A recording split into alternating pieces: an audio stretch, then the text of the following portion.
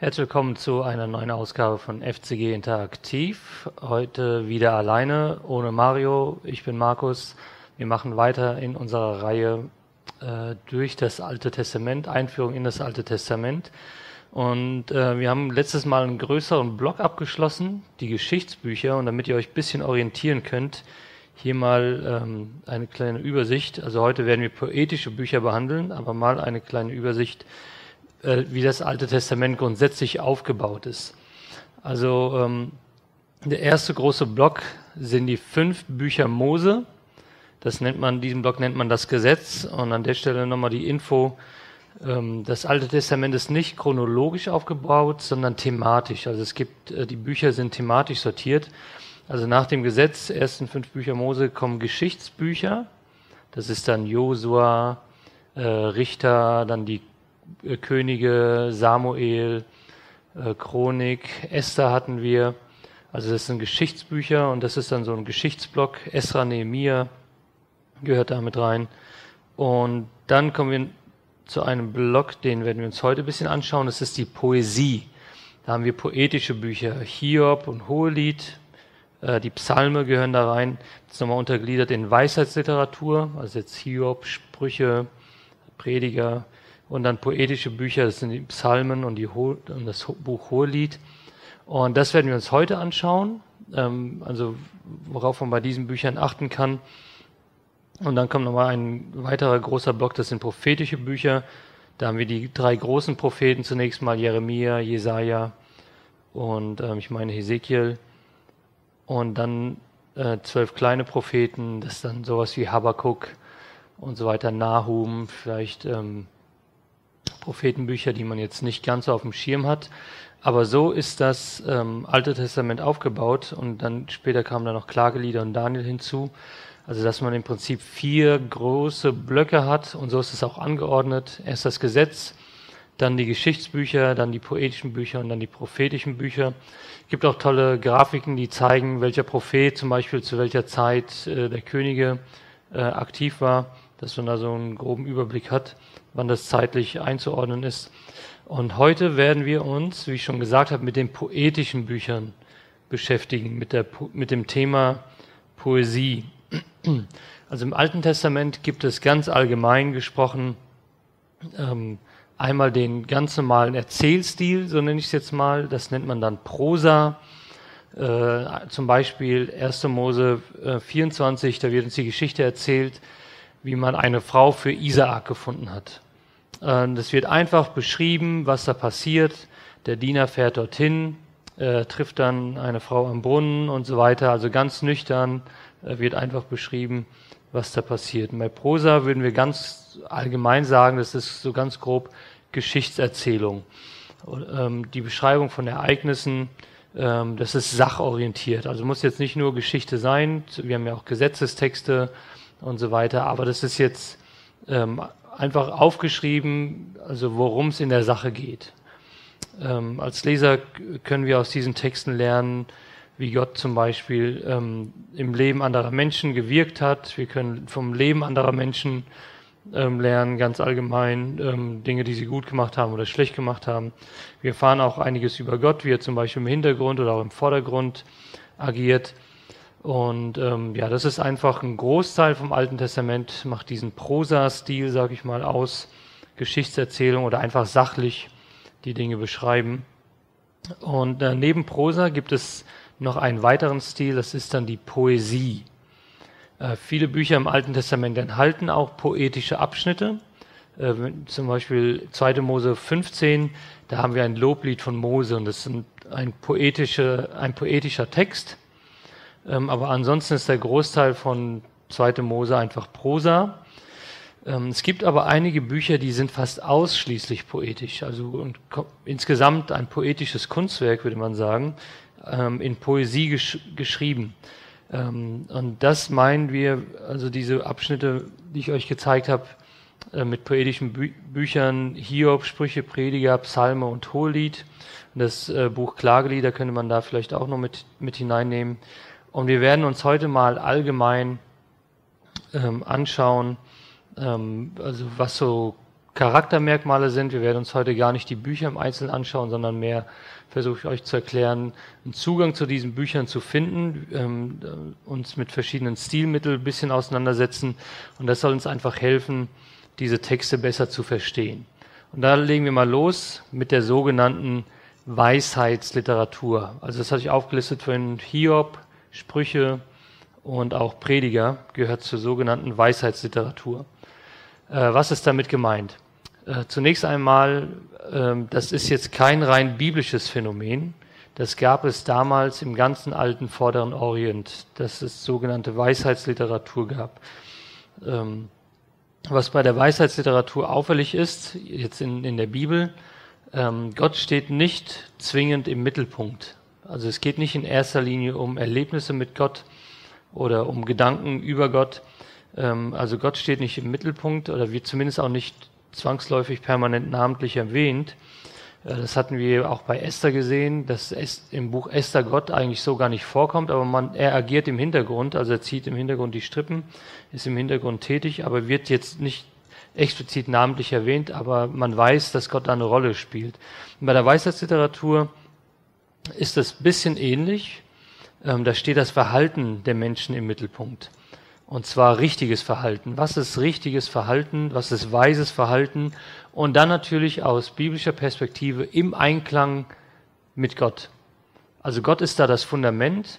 Und wenn du dein Lebenshaus auf diesem Fundament baust, und dann geht es um die Frage, was ist gutes, was ist richtiges Verhalten? Sprüche 1, Vers 7 sagt, die Ehrfurcht vor dem Herrn ist der Anfang der Erkenntnis. Also das Fundament muss stimmen. Wenn du Gott erkannt hast in deinem Leben, wenn du Ehrfurcht vor Gott hast, wenn du weißt, hey, ich bin ein Geschöpf, es gibt einen Gott über mir, das ist so das Fundament, worauf dann alles weitere aufbaut. Und Gott spielt deshalb in der biblischen Weisheitsliteratur, und es unterscheidet die biblische Weisheitsliteratur von anderer Weisheitsliteratur, die damals auch geschrieben worden ist. Gott spielt da auf jeden Fall eine wichtige Rolle. Aber der Fokus jetzt von den Texten ist mehr auf dem praktischen Verhalten. Wie lebe ich das aus? Also mein Fundament ist, ich vertraue Gott, glaube daran, dass es einen Schöpfer gibt, ich nehme seine Gebote ernst und dann ist die Frage, wie lebe ich das aus? Wie verhalte ich mich klug, ganz allgemein gesprochen? Wie beurteile ich verschiedene Umstände? Welche Fähigkeiten sind im Leben hilfreich? Und es geht also ums Überlegen, ums Beurteilen, ums Nachdenken und sich dann auch weise verhalten. Also die Anwendung von Wissen und Erfahrung im täglichen Leben, das Ganze natürlich in Gottes Gegenwart. Darum geht es in der Weisheitsliteratur. Und nehmen wir jetzt mal das Buch Hiob. Am Anfang scheint es zunächst einmal ein Geschichtsbuch zu sein. Wir haben da diesen Prolog, wo Gott sich mit Satan unterhält und dann sterben die Kinder von Hiob und so weiter und er wird krank.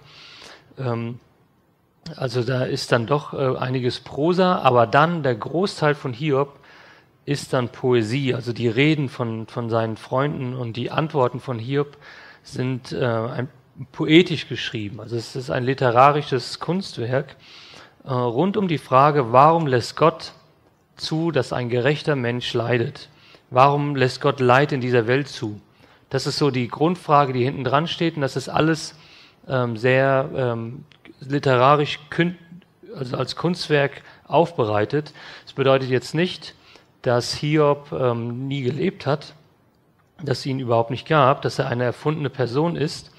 Aber biblische Weisheit, darum geht es bei Hiob, gründet sich immer im Leben, will etwas mit dem Leben zu tun haben. Und hier wird uns die Geschichte von einem Mann erzählt, der schreckliche Dinge erlebt hat und die Frage gestellt wird, warum lässt Gott das zu?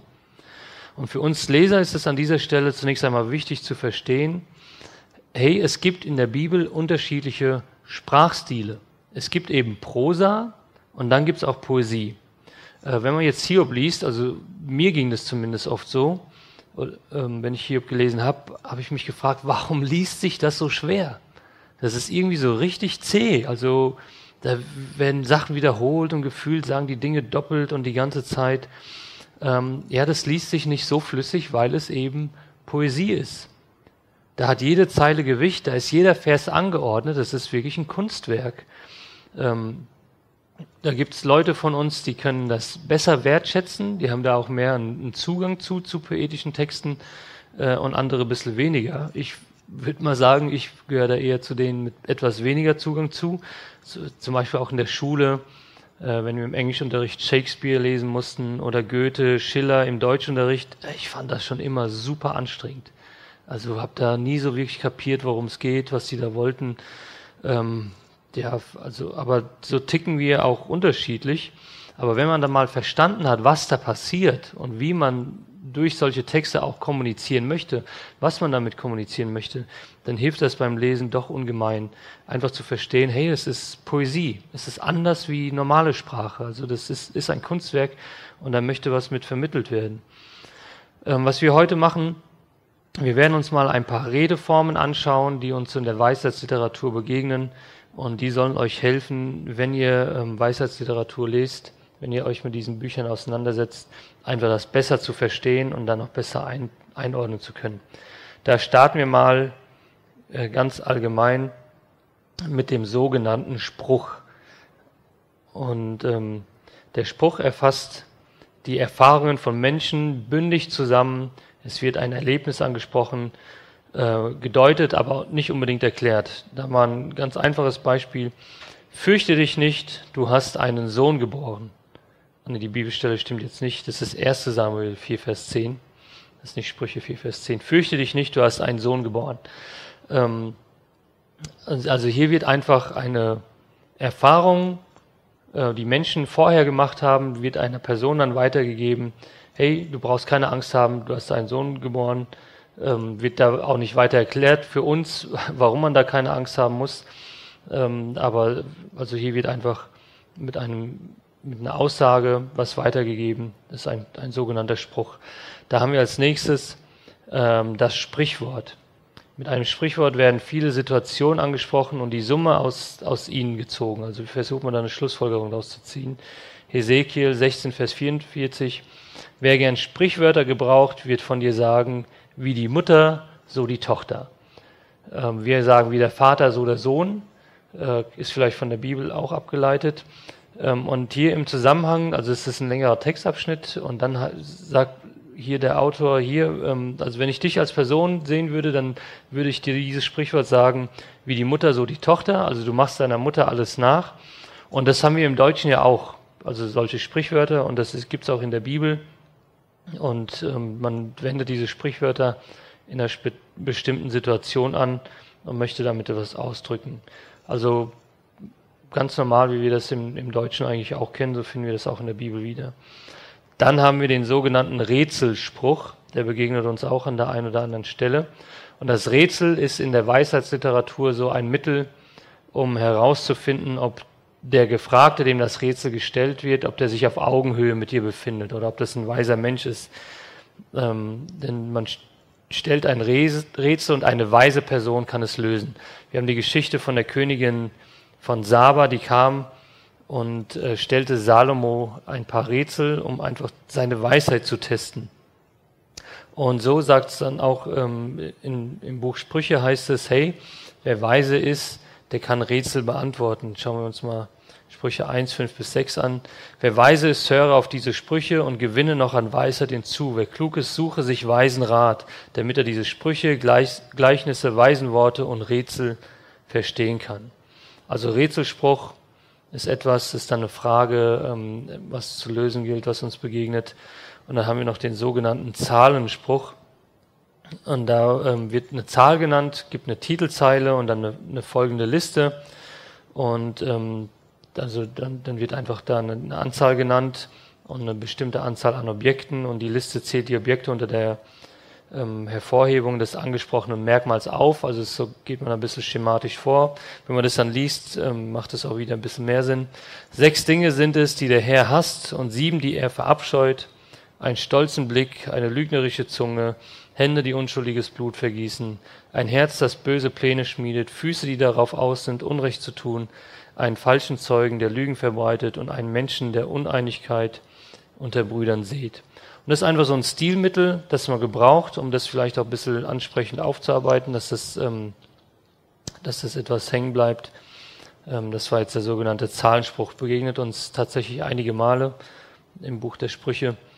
Und dann gibt es die sogenannte Sentence. Das ist ein lateinischer Ausdruck. Das steht für einprägsamer Ausspruch, Denkspruch und Sinnspruch. Und das kann manchmal künstlich arrangiert sein. Und es ist einfach eine Behauptung oder ein Erfahrungsspruch, eine Frage oder auch eine Mahnung. Und soll einfach auf etwas aufmerksam machen. Ein weiser Sohn macht dem Vater Freude, aber ein unvernünftiger Sohn bereitet der Mutter Kummer. Also hier geht es gar nicht um eine konkrete Person, sondern wird allgemein eine Weisheit oder eine Lebenswahrheit vermittelt. Ein weiser Sohn macht dem Vater Freude, aber ein unvernünftiger Sohn bereitet der Mutter Kummer. Und dann bleiben noch zwei, die wir uns heute anschauen. Das ist der sogenannte Mahnspruch. Und was hier jetzt interessant ist beim Mahnspruch, da wird der Hörer direkt angesprochen. Also eben noch war es ganz allgemein, hier ein weiser Sohn bereitet dem Vater Freude, ein törichter Sohn der Mutter Kummer. Und beim Mahnspruch wird der Leser direkt angesprochen. In vielen Mahnsprüchen geht es darum, ein gutes, erfolgreiches, ein rechtes Leben zu ermöglichen und dann auch zu sichern. Und hier wird dann der Leser direkt angesprochen. Da bleibt es auch nicht dem Leser überlassen. Hier, überleg dir das mal, was deiner Meinung nach mehr Sinn machen würde, dass du hier so deine Schlussfolgerung aus dem bisher Gesagten ziehst, sondern hier wird der Leser direkt angesprochen. Im Psalm 34 sind es die ganzen Leser. Wollt ihr ein glückliches Leben führen und gute Tage erleben, dann hütet eure Zunge vor bösen Worten und verbreitet keine Lügen. Also hier werden die Leser direkt angesprochen, dann kommen noch ein paar weitere Aufforderungen, was man machen muss, damit man ein glückliches Leben führt. Häufig ist dieser Mahnspruch ein Zweizeiler und in den Motivationen der Mahnung können sowohl der Zweck, ein positives Resultat, aber oder auch die Vermeidung von einem negativen Resultat auftreten. Schauen wir uns nochmal einen anderen Mahnspruch an. Sprüche 25. Wenn dein Feind hungrig ist, gib ihm zu essen. Wenn er durstig ist, gib ihm zu trinken. So wirst du glühende Kohlen auf sein Haupt sammeln und der Herr wird dich belohnen. Und da können wir mal kurz reinschauen. Also hier haben wir dann den ersten Teil und dann hier die Konsequenz, die man daraus zieht. Also was die Folge ist. Also hier wird eine klare Aufforderung gegeben und dann auch eine Folge davon benannt. Das war der Mahnspruch und jetzt nochmal zum Schluss das Disputationswort. Der Disput ist ein Streitgespräch und das begegnet uns auch in der Bibel an einigen Stellen. Also da wird hier entweder künstlich oder mit tatsächlichen Personen ein Argument ausgetauscht zwischen zwei oder mehreren Parteien, die unterschiedliche Standpunkte vertreten. Und das ist besonders im Buch Hiob vertreten. Da sagt der Freund was, Hiob antwortet und dann antwortet der andere nochmal und so geht es dann hin und her. In den Propheten ist das auch öfter vertreten. Und wie gesagt, manchmal kann das sogar einfach nur, ich sage jetzt mal, ein fiktives Streitgespräch sein, manchmal dann auch mit tatsächlichen Personen. Aber da wird dann die Argumentation deutlich, die verschiedenen Standpunkte. Wenn jetzt mal hier Jeremia 2,23, wie könnt ihr behaupten, das stimmt nicht, wir haben nichts Böses getan, wir sind nie anderen Göttern nachgelaufen. Das ist jetzt hier die Aussage von den Leuten, mit denen Jeremia redet. Und dann die Antwort, mach dir doch klar, was du in den Tälern getrieben hast, führe dir dein Unrecht vor Augen. Wie eine junge Kamelstute benehmt ihr euch, die wie toll hierhin und dorthin rennt. Und das haben wir bei den Propheten, ist dann auch einfach ein Stilmittel, recht häufig, dass es so hin und her argumentiert wird. Ihr sagt dies und dies und dies, das aber sage ich und so weiter.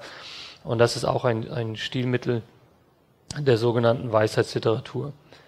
Also ganz allgemein gesagt, die Weisheitsliteratur der Bibel oder die einzelnen Sprüche aus dem Buch der Sprüche sind jetzt keine Richtlinien für jeden Einzelfall. Also da wird jetzt nicht jeder konkrete Einzelfall abgedeckt, sondern sind eher allgemeine Ratschläge. Aber, und das ist für uns wichtig, sie gründen in der Ehrfurcht von Gott. Also Gott ist das Fundament. Und dann fragt man sich, hey, wie kann Leben gelingen auf diesem Fundament? Lebensweisheiten in Abhängigkeit von Gott und dann noch in poetischer Sprache, also künstlerisch aufbereitet. Und wenn wir das mal auf unser Leben heute übertragen würden, es gibt viele Fragen im Leben, die einfach nicht explizit geistlich sind. Also da geht es nicht vordergründig um deine Beziehung zu Gott, aber trotzdem drehen sich diese Fragen darum, wie kann Leben gelingen. Wenn wir jetzt zum Beispiel mal Seelsorge nehmen und Eheberatung, dann hat man einige Themen in der Eheberatung, die nicht explizit ein geistliches Thema sind. Zum Beispiel das Thema Kommunikation. Wie kann Kommunikation in der Ehe gelingen? Der Ehemann sagt A, die Ehefrau versteht B und gestritten wird über C. Jetzt einfach mal ganz bisschen salopp formuliert. Und wenn man da nicht aufpasst, dann reibt man sich aneinander, einfach weil man unterschiedlich ist und unterschiedlich Dinge aufnimmt. Ich habe letzte Woche einen Persönlichkeitstest gemacht, für mich persönlich, und so ein Persönlichkeitsprofil, und das ist echt interessant, was da für Dinge rauskommen. Und bei mir war an einer Sache, wo ich erst gedacht habe, ja, das kann so gar nicht stimmen. Da ging es darum, dass ich, also in einem Kontext, wo ich mich wohlfühle und entspannt bin, sage ich mal, kann ich Dinge sehr, sehr direkt sagen und kommunizieren und manchmal damit auch Leuten auf die Füße treten. Ich meine es nicht böse, aber da bin ich zu in der Lage, und ich habe da mal die Woche drauf geachtet und tatsächlich, manchmal sage ich die Dinge härter, als ich es eigentlich meine. Ne? Aber andersrum, und das zeigt dieser Test schön auf, mag ich es gar nicht, wenn man mit mir so redet. Und das ist dann schon so ein bisschen, wo ich dachte, na gut, hört sich ja fast nach Schizophren an. Und in diesem Persönlichkeitstest geht es darum, einmal, wie man sich verhält, und das andere ist, was die eigenen Bedürfnisse sind. Ne? Also wenn man mit mir so redet, mag ich das gar nicht, dann fühle ich mich gekränkt, bin ich schnell entmutigt und so weiter. Aber mit anderen reden, wird mir ganz leicht fallen. Und warum macht man so ein Persönlichkeitsprofil und da kommt dann sowas bei raus? Ja, damit Kommunikation gelingen kann, dass man einmal sich selbst besser versteht, aber dann auch weiß, wie man, zum Beispiel, wenn meine Ehefrau auch so ein Persönlichkeitsprofil macht, dass ich weiß, wie ich mit ihr zu reden habe, damit sie es auch richtig versteht. Also meinem Gegenüber ernst nehmen, wahrnehmen und dann auch hier ein paar Minenfelder aus dem Weg räumen. Darum geht es zum Beispiel in der Eheberatung. Und das hat nichts grundsätzlich erstmal vordergründig mit Gott zu tun, aber Gott steht im Hintergrund an der Stelle, weil ich versuche, sein Geschöpf, so wie er zum Beispiel meine Frau geschaffen hat, ernst zu nehmen, wahrzunehmen und ihr auch so zu begegnen, wie sie es braucht. Und das ist dann Weisheit. Wenn das gelingt, ist das weises Verhalten, Leben gelingt. Und darum geht es in der Weisheitsliteratur ganz allgemein. Nicht jeder Einzelfall wird da beleuchtet, sondern es geht allgemein darum, wie kann Leben gelingen. Also lohnt sich echt reinzuschauen, gibt es auch tolle Bücher, die das ein bisschen zusammenfassen. Ein tolles Andachtsbuch von Timothy Keller kann ich euch empfehlen, zum Buch der Sprüche, also wo man wirklich sehr, sehr relevante Dinge für den Alltag herausnehmen kann. Das war jetzt die Weisheitsliteratur. In den Psalmen haben wir auch stellenweise Weisheitsliteratur, aber in den Psalmen fällt uns noch stärker auf dieser poetische Aspekt. Also wir haben jetzt hier ein paar Stilmittel uns angeschaut, da gibt es noch also deutlich mehr. In den Psalmen begegnen uns dann noch ein paar andere Stilmittel, zum Beispiel Reim, Rhythmus, bildhafte Ausdrucksweise, und damit werden Gefühle angesprochen. Also als Menschen sind wir nicht nur Intellekt, nicht nur Verstand, manch einer wünschte, er wäre das, sind wir aber nicht, sondern wir haben auch Gefühle, und unsere Gefühle sind weder gut noch schlecht. Manchmal, was wir mit unseren Gefühlen machen, oder wenn wir uns in etwas hineinsteigern, dann wird es vielleicht negativ, aber grundsätzlich sind Gefühle also nicht negativ, also weder gut noch schlecht, sie sind da und wichtig für uns, also in dem Sinne dann eigentlich doch wieder positiv. Und Poesie versucht hier auf unseren Verstand also nicht auf unseren Verstand, sondern unsere Gefühle anzusprechen. Und ich habe eben gesagt, Reime gehören dazu. Also in den Psalmen reimt sich vieles, aber anders, wie wir es zum Beispiel heute machen würden oder die deutsche Sprache das macht. Wir haben in der deutschen Sprache oft den Endreim: Ich bin klein, mein Herz macht rein, soll niemand drin wohnen als Jesus allein. Da reimt sich das Ende. Und in der hebräischen Sprache hat man das so nicht, also geht vielleicht auch, aber uns begegnet dort eine andere Reimform, das ist der sogenannte Parallelismus. Man könnte das auch Gedankenreim nennen. Ein Gedanke oder ein Satz werden formuliert und dann mittels eines entsprechenden Gedankens oder Satzes ausgeglichen. Also das reimt sich inhaltlich. Und da möchte ich euch heute so ein paar Dinge mal vorstellen. Und beim Lesen könnt ihr dann mal darauf achten, was euch da begegnet. Ist jetzt keine komplette Liste. Es gibt auch Leute, die sagen, hey, so eine Liste braucht man gar nicht führen. Aber ich finde es eigentlich ganz hilfreich, das mal zu sehen, was es da so gibt. Das nennt man Parallelismus, weil die Dinge dann parallel laufen. Also Vers für Vers und so weiter. Da steigen wir mal ein mit synonymer Parallelismus. Er vergibt dir all deine Schuld und heilt alle deine Krankheiten. Also haben wir hier den Teil 1. Er vergibt dir all deine Schuld. Ups, ein bisschen reingemalt. Und dann Teil 2. Und heilt alle deine Krankheiten. Das sind zwei Sätze, die könnten auch für sich alleine stehen. Er vergibt dir all deine Schuld. Er heilt alle deine Krankheiten. Aber die sind miteinander verknüpft. Und hier beim Synonym-Parallelismus sagt man, also die beiden Sätze ergänzen sich oder beziehungsweise sie stehen synonym füreinander. Also es ist austauschbar. Also Krankheit und Sünde werden hier als Synonym gebraucht. Vergeben und heilen ebenfalls. Also wir haben hier einmal das Wort Schuld und dann haben wir Krankheiten. Ich nehme mal eine andere Farbe. Dann haben wir hier vergibt und dann haben wir hier heilt. Und die werden austauschbar gebraucht an der Stelle.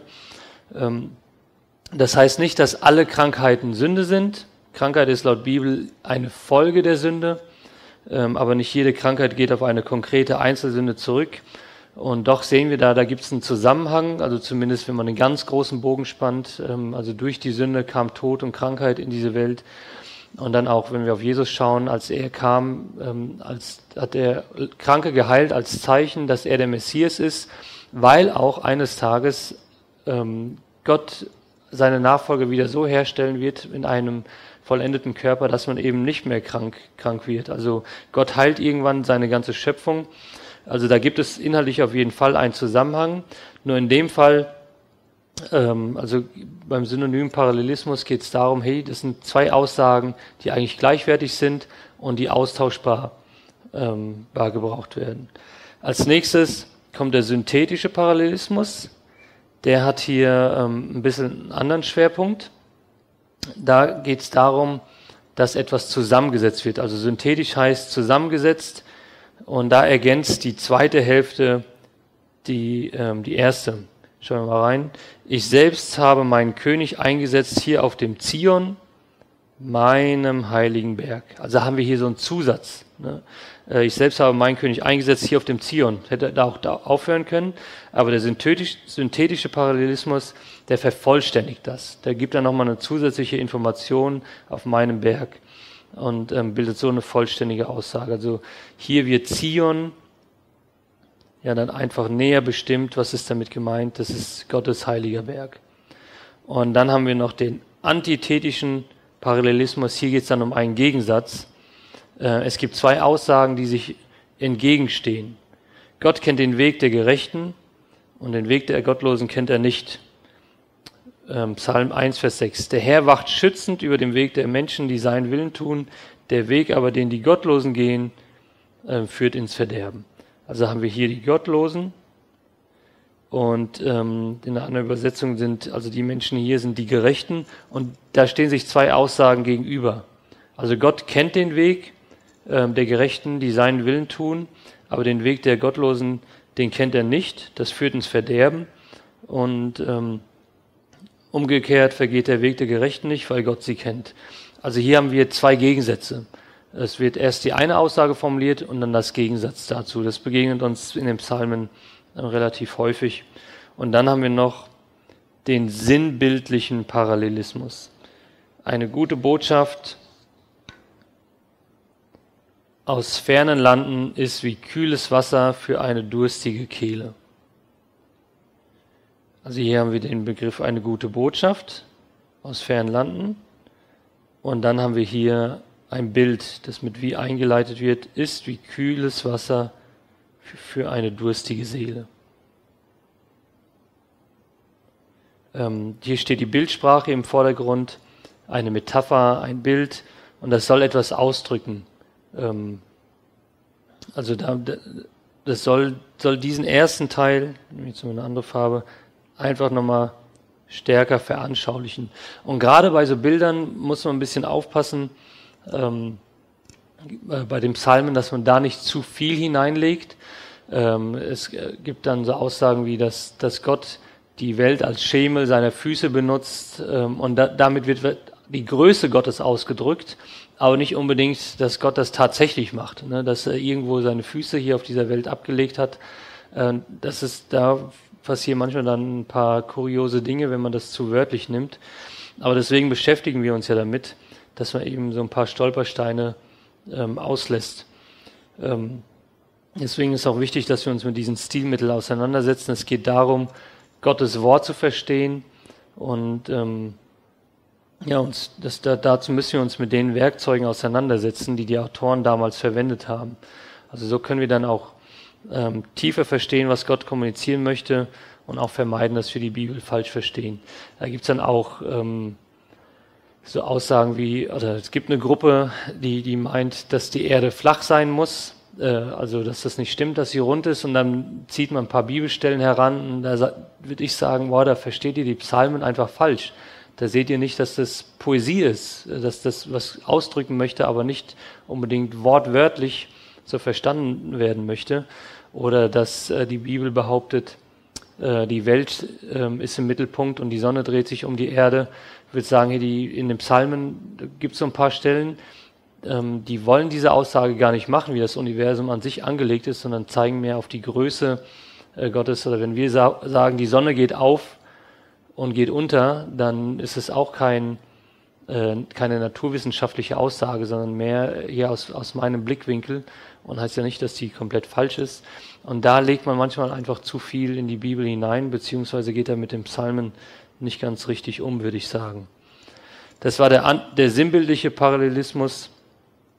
Und da habe ich noch ein weiteres Beispiel. Eine schöne Frau ohne Schamgefühl ist wie ein goldener Ring in der Nase eines Schweins. Also sind auch manchmal ziemlich direkt die Sprüche in der Bibel. Und was wird hier ausgedrückt? Das passt nicht zusammen. Also hier haben wir eine schöne Frau ohne Schamgefühl, und da sagt der Autor, hey, das ist genauso wie ein goldener Ring in der Nase eines Schweins. Das passt nicht zusammen, das hat da nichts verloren. Und eine schöne Frau, die braucht Schamgefühl, oder eine andere Übersetzung sagt hier, die hat kein Feingefühl. Und man versucht hier mit einem Bild darzustellen, hey, das sind zwei Dinge, die eigentlich so nicht zusammenpassen und was man vermeiden sollte. Also eine Frau, die versucht, weise zu leben, sich nach Gott auszurichten, sollte Feingefühl haben, sollte Schamgefühl haben. Gilt jetzt natürlich auch für Männer, ist jetzt nicht explizit nur die Frau gemeint an der Stelle, aber hier wird auf etwas deutlich gemacht, wo man sagt, hey, das passt so nicht zusammen. Das waren jetzt mal so im Schnellflug ein paar Stilmittel zur Weisheitsliteratur, zu den Psalmen, der Parallelismus. Und ich muss sagen, das mit dem Parallelismus hat mir persönlich bei der Bibellese dann doch echt wirklich geholfen, wo mir das mal jemand erklärt hat, dass so poetische Texte geschrieben worden sind. Weil ich habe mich immer gefragt, oder was heißt immer gefragt, ich fand es anstrengend zum Lesen, und dann, warum müssen die alles wiederholen? Also reicht das nicht in einer Aussage. Ja, aber so hat man das geschrieben. Das war die Kunst, oder das ist Kunst, das ist Poesie, ist poetisch, und mancher von uns kann das mehr wertschätzen als andere. Aber ich denke, es lohnt sich da reinzuknien und dann sich versuchen, auch die Ruhe sich zu nehmen und das mal langsam zu lesen. Stück für Stück. Nicht, dass man sagt, hier, ich möchte den Psalm einfach mal in 2 Minuten durchgelesen haben, sondern versuchen, das mal wirklich als Kunstwerk wahrzunehmen, Zeile für Zeile auf sich wirken zu lassen. Natürlich geht da auch was in der Übersetzung verloren, weil man es ja auch nicht in der Originalsprache lesen kann, zum Beispiel Rhythmus, wie sich das angehört hat und so weiter. Aber da gibt es heutzutage tolle Übersetzungen, die versuchen, das mit zu übertragen. kann man auch mal verschiedene Übersetzungen ausprobieren. Aber es lohnt sich da, denke ich, einfach mal langsam zu machen und das auf sich wirken zu lassen, auch wenn man jetzt kein großer Literaturliebhaber ist, um mal schauen, was das mit dir macht, wie das auf dich wirkt. Und so kannst du da vielleicht die Bibel an der Stelle nochmal ein wenig anders wahrnehmen als bisher. Das war jetzt mal so ein Überblick über die Weisheitsliteratur. Wir haben uns jetzt nicht die einzelnen Bücher im Detail angeschaut, worum es da geht. Da haben wir jetzt leider heute nicht die Zeit für gehabt. Aber ich hoffe mal, dass es euch hilft, bei eurer Bibellese Gottes Wort ein bisschen besser zu verstehen, aus einem anderen Blickwinkel zu sehen und dann auch für euer Leben anzuwenden. Das ist ganz praktische Literatur, lohnt sich da reinzuschauen. Das war's für heute. In 2 Wochen sehen wir uns nicht. Da sind dann Ferien, ist Pause. Aber dann in 4 Wochen. Und wer weiß, vielleicht ist da auch dann wieder Mario mit am Start. Ansonsten noch eine gesegnete Woche und bis dann.